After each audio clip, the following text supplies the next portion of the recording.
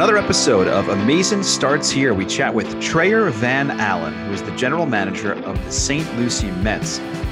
Bill, during this interview, he's a general manager, so you hear his computer ping about 30 times because he gets emails. But you got somebody on this podcast who's a very busy man, and not a lot of people realize how much work goes into, first of all, putting on a single baseball game. But this man is leading the charge, handling spring training, and then the St. Lucie Mets minor league season. It's a very cool interview, by the way. I have to say that if you're going to spring training at all this year, I would listen to this just to kind of get an update. But Trayer's, he's got a lot of things to handle. Yeah, spring training is my favorite time of the year, and any experience I've had going down there. If you love minor league baseball, it's minor league baseball in terms of the setting and how close you can get. But the players are much, much better. You know, you're dealing with Jacob deGrom and Pete Alonso and guys who you watch on TV and see highlights of every night. So it's an amazing setting. What they redid, the renovations down there in St. Lucie is amazing. And I was just surprised that, you know, with only a few days here left until the first spring training game, that we were able to get Trayer on for as long as we were without somebody running in and telling them that they needed to get painted or cleaned or something like that. So it was very interesting, and a lot of good stuff came out of this one for sure. And not only baseball stuff, but if you're a fan of bobbleheads, I feel like the end of the interview might be something for you. So stick around for Trayer Van Allen.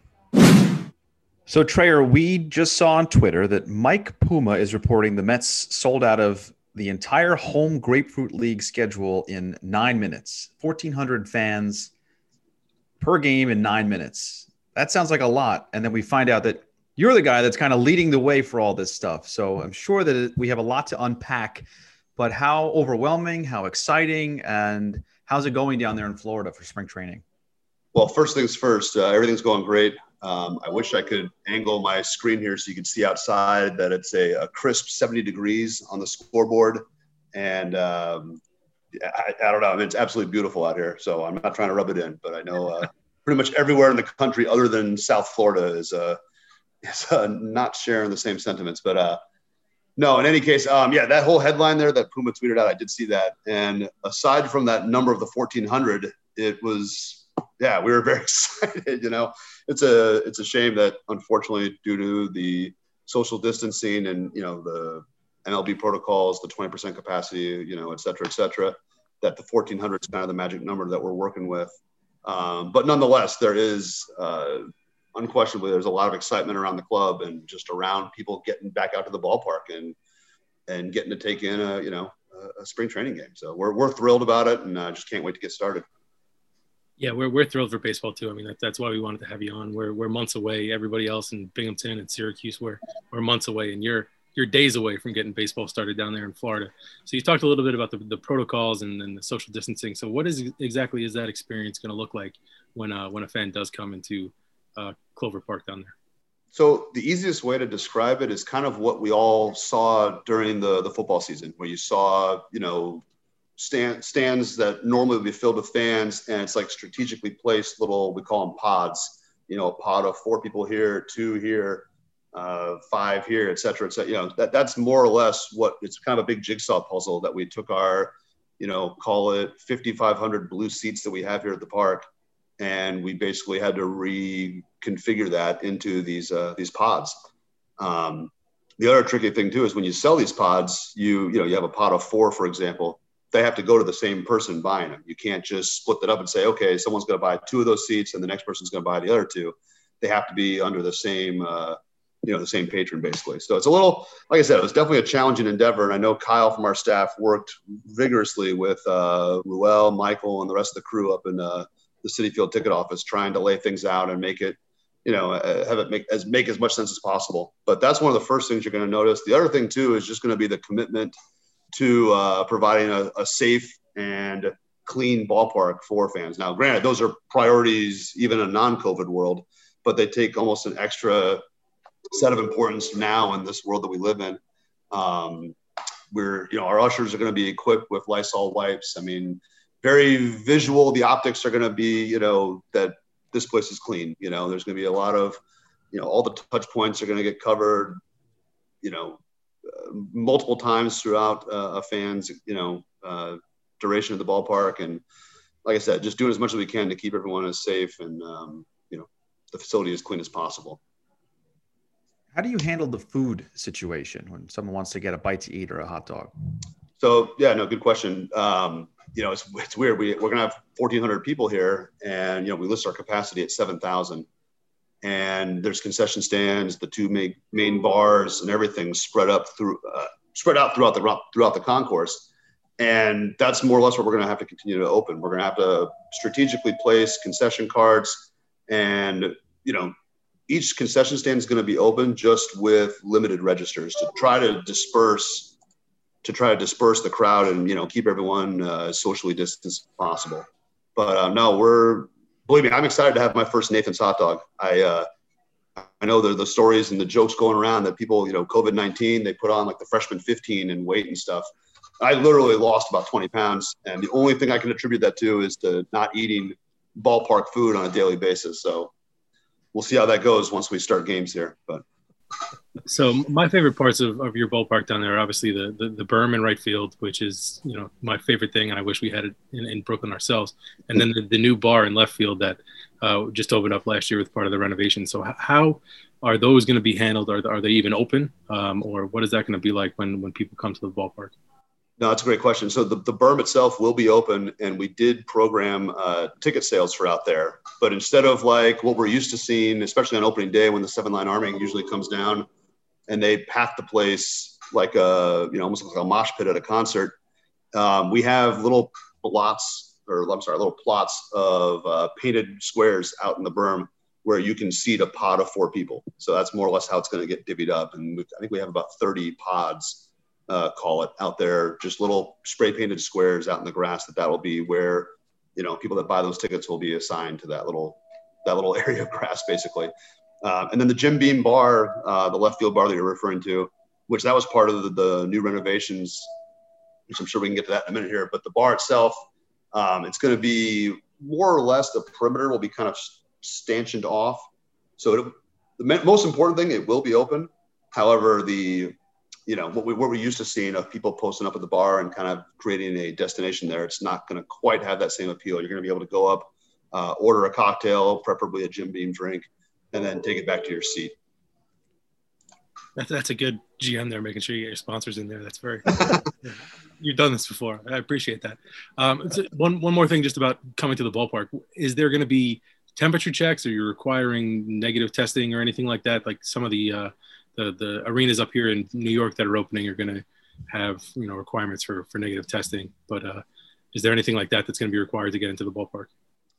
From a fan standpoint, no, there will not be. It'll just be the normal protocols of walking through the gate, walking through the metal detectors, very similar to what they've done, fans have done in the past. The one major change, let me rephrase that, the two major changes. One, there'll be no bags allowed. We used to have the ability to bring in small tote or backpack type bags, and now to help encourage contactless and not having our employees having to search bags and stuff like that, we've eliminated bags altogether.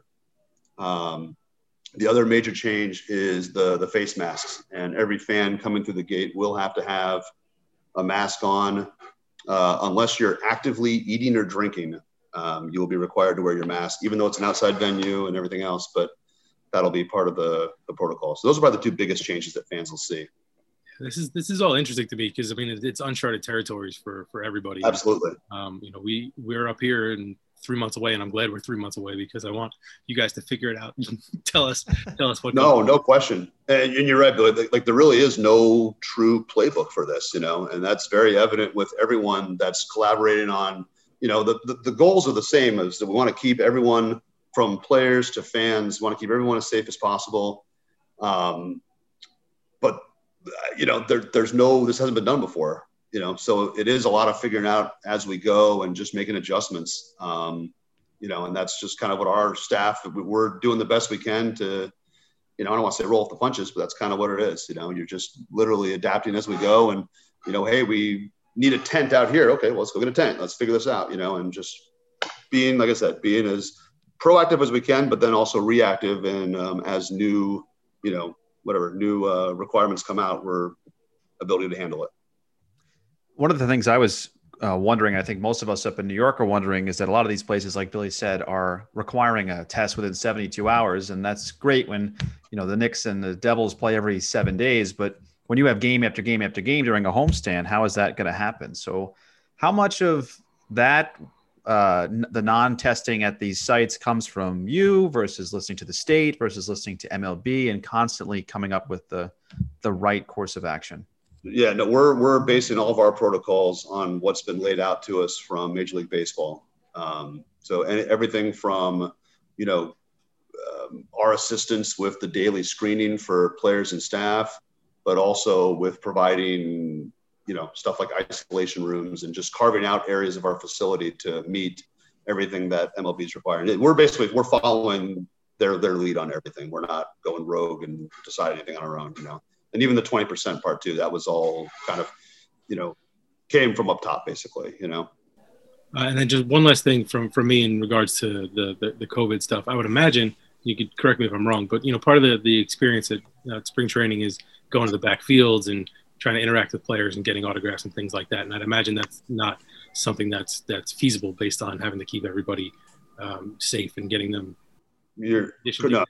Absolutely right. And, yesterday was the first full team workout. And in a normal year, we would have had 1,500, 2,000 fans back there, walking the backfields, just cheering on the guys. I know everyone was excited to see Lindor arrive. And that, of course, didn't happen. The backfields are completely shut off.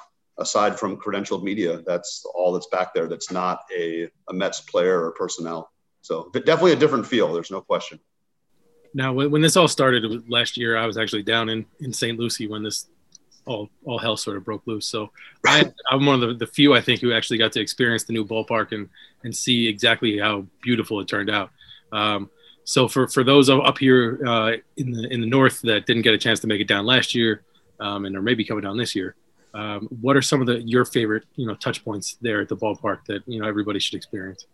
Well, I would say the one thing, especially for anyone that's been here, I'll call it the old ballpark. Anyone that had been here prior to a renovation, the first thing you're going to immediately notice is how wide and spread out everything is now. The concourse, basically the whole stadium underwent a $55 million renovation, which built the entire front of the complex out. So it expanded all of our interior space, larger clubhouse, workout areas for the players and staff.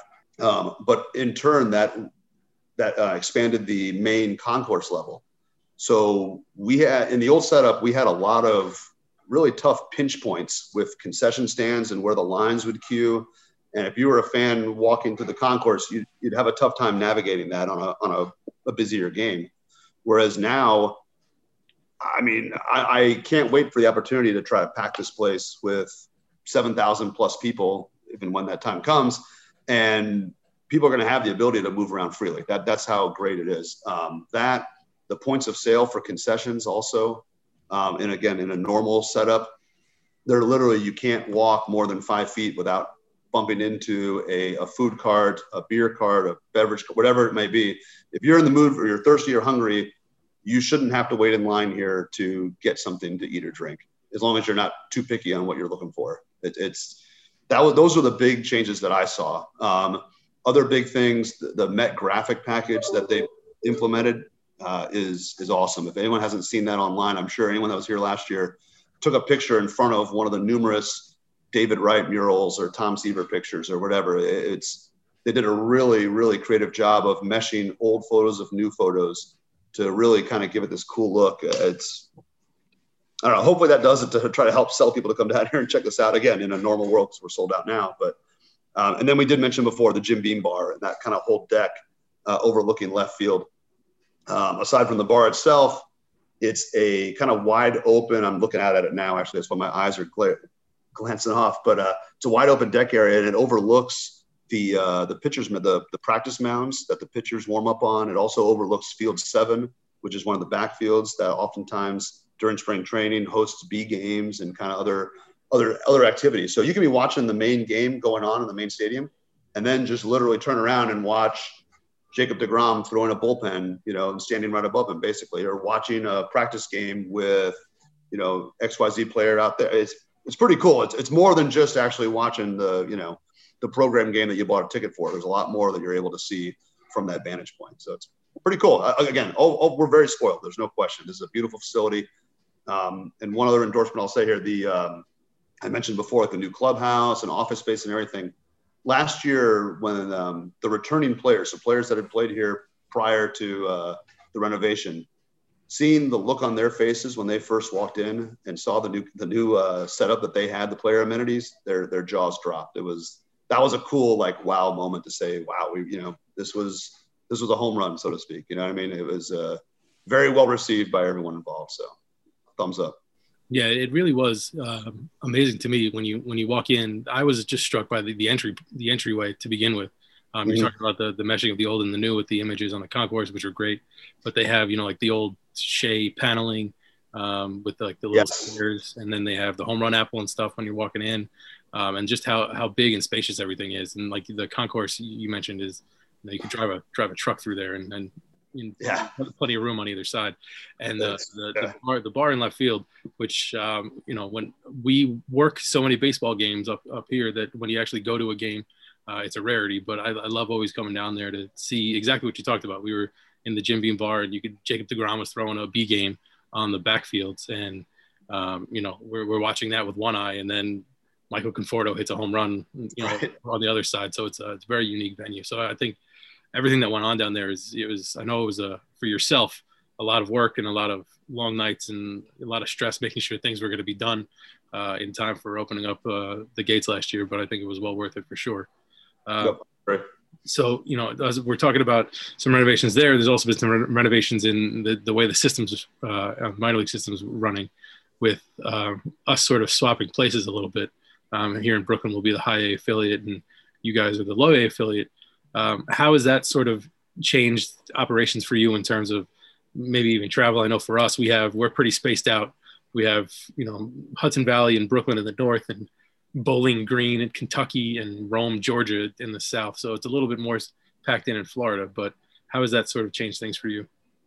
I really don't think it does. And when they made the kind of Major League Baseball, made those initial announcements and stuff, I had some of our season ticket holders reach out to me and saying, "Oh, we're low A now. Oh my goodness." I was like, God, I don't think it's going to matter. You guys aren't going to really notice any significant change, I don't think, in in the quality of baseball and what we're watching out here. I mean, nothing's going to change from a programming standpoint. All the promotions and Bill, this, all the giveaways and all the goofy stuff, that's all going to remain the same. But I do think, though, that the level of talent that we're going to get here, I'm sure it'll be somewhat of a step down from high A, but I don't think it's going to be that much of one. And if anything, this should be kind of a neat experience for us and our fans, in that this will be the first chance typically for draft picks and, recently signed players that they'll make their professional debut in a St. Lucie Met uniform, the Brett Beatty, Pete Crow Armstrong type guys, as they move forward, the next ones of those guys will play here first, I would think. So I don't know, if anything, that could be kind of exciting. But I really do. What Major League Baseball did and everything, I feel like they took the Florida State, what used to be the Florida State League, and tried to emulate that throughout. We were prior to this upcoming season, we were a 12-team league, and the furthest road trip was, I think, Fort Myers to Daytona, which might be 4 hours, maybe, let's call it. And that's, a blink of an eye, I know, for Brooklyn, what you guys have been used to up there for your guys. But, moving forward, we did lose 2 teams, so now we're down to 10 teams. And I don't see anything really changing from our eyes. We're just fortunate to have a schedule, and we can, once we get spring training under our belt here and get things rolling, we're going to start, promoting the minor league season. So looking forward to it.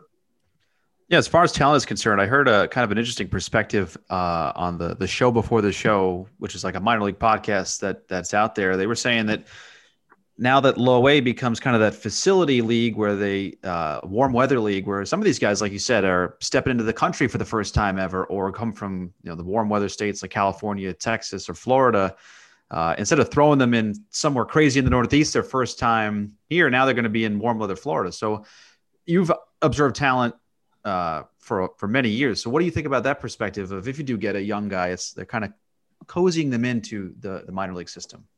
No, that's a good perspective on that. And, we have our part of what our complex is here, we have our main facility, our main stadium, if you call it that, but we also have 5 full-size practice fields as well as our minor league complex on the opposite side of the, on the opposite side of the complex here. So yeah, these guys, essentially their first stop, especially some of the ones from the Dominican or even around the country for that matter, their first stop in professional baseball is in Port St. Lucie, not necessarily as a St. Lucie Met, but as a young minor leaguer on the back end of our complex, playing either in the GCL or instructional league, extended spring training, any of that other type stuff. So their first team then would basically be just a quick golf cart ride away over to our clubhouse here, and then they become a St. Lucie Met. So I think that transition it definitely makes sense. I always thought it was somewhat, the way minor league baseball used to be, set up, where not taking into account the short season teams, but you'd have guys that were here in spring training leave here to go to, our old Low A affiliate in Columbia,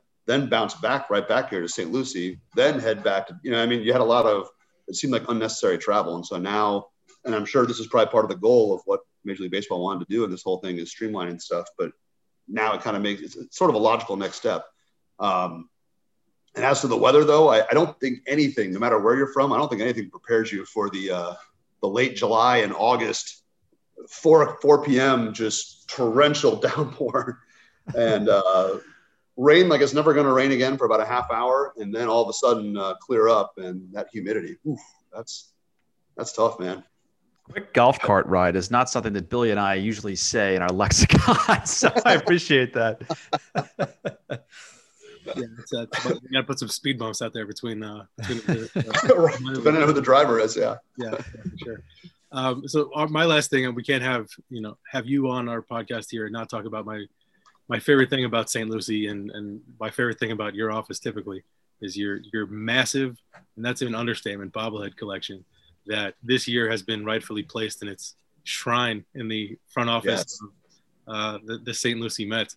So, tell us a little bit about how that got started and what it's sort of grown to become, which is just absolutely mind-blowingly impressive. I'll tell you what, it definitely, okay, just a quick backstory on this. As a kid growing up, collected pretty much everything. Big baseball fan, so collected the baseball cards. You name it, I collected it basically. So transitioned to working in sports, my first few years especially, I would literally hold on to everything. And bobbleheads were no different. So I remember my first bobblehead, I think it was at the winter meetings. Couldn't tell you what year it was. And it was a Joe Montana, just a promotional bobblehead a vendor was getting rid of, kind of thing. I took it. I was like, oh, this is kind of cool, whatever. That was the one. And now we're up to, I think it's almost 671 now. I just added a couple new ones into the case not too long ago. So from that Joe Montana to, I think the most recent one was a couple Paw Patrol, Marshall and Sky for my kids. So that's where we're at now. But yeah, the bobblehead started off as a simple kind of modest thing in my office. One shelf grew to 2 shelves to 3 to 4 to 5.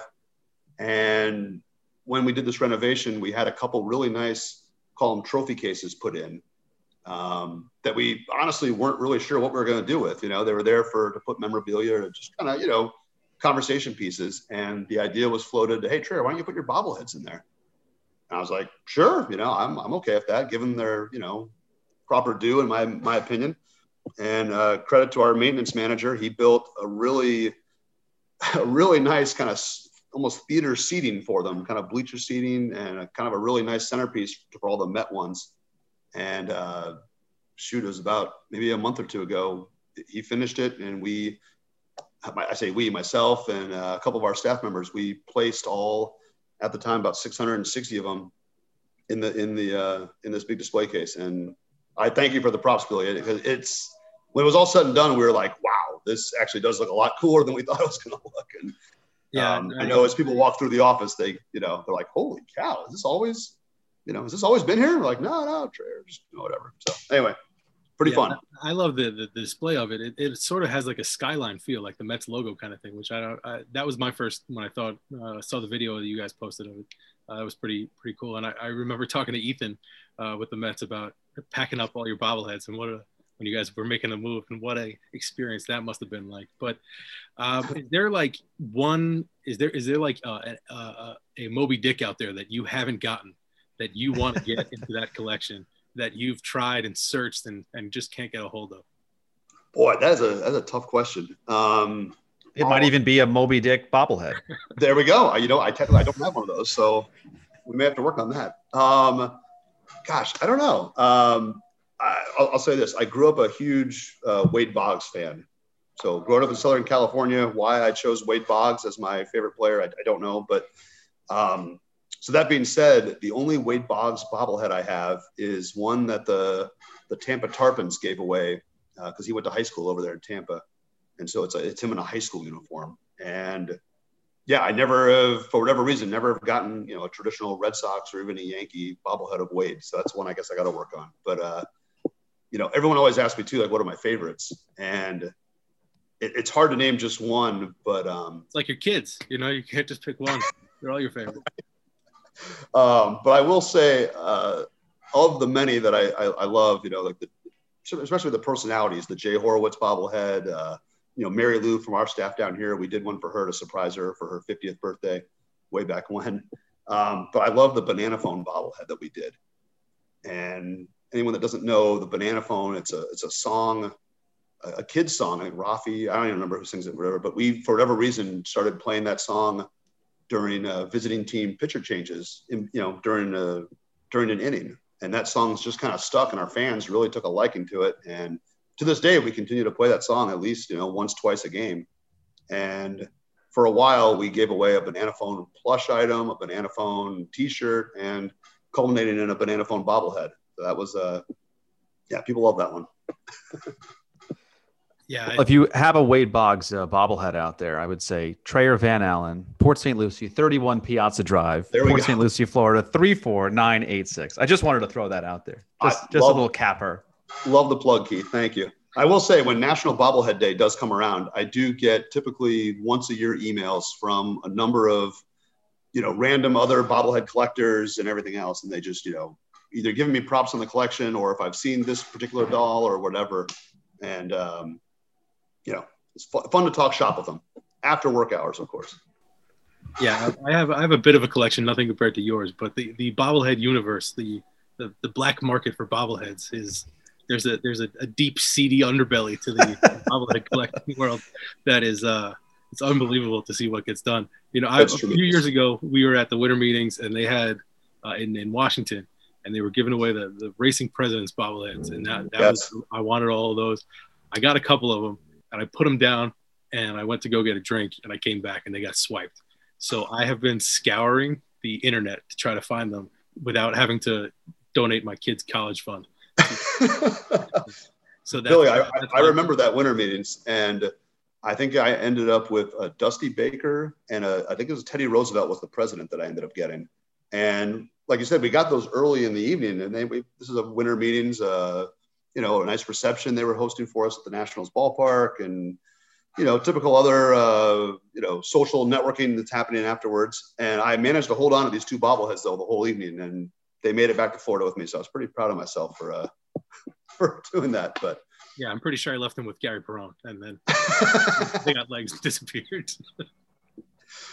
Real quick, to stay on bobbleheads, I will say the Cyclones have been very generous to the collection, and you are by far the most represented aside from the New York Mets, you're the most represented other team in there, though. I can't remember the exact count of how many, but anyone that's seen the picture of the bobbleheads, there is a little Seinfeld, little mini stand that has the numerous Seinfeld-themed bobbleheads you guys have done, and that was pretty fun. That means a lot. That's like when your painting's hanging in the Louvre. That's right. I love to hear that. Love it. Well, he's got sunglasses on his head. That means one thing, that it's baseball season. Trayer Van Allen, the general manager of the St. Lucie Mets, handling spring training, handling Low A Southeast baseball in 2021. Appreciate a couple of minutes, and when we see you, we know that baseball's right around the corner. So good luck, and thank you again for all that info. No, I really appreciate it. Great talking with you guys. Thanks, guys.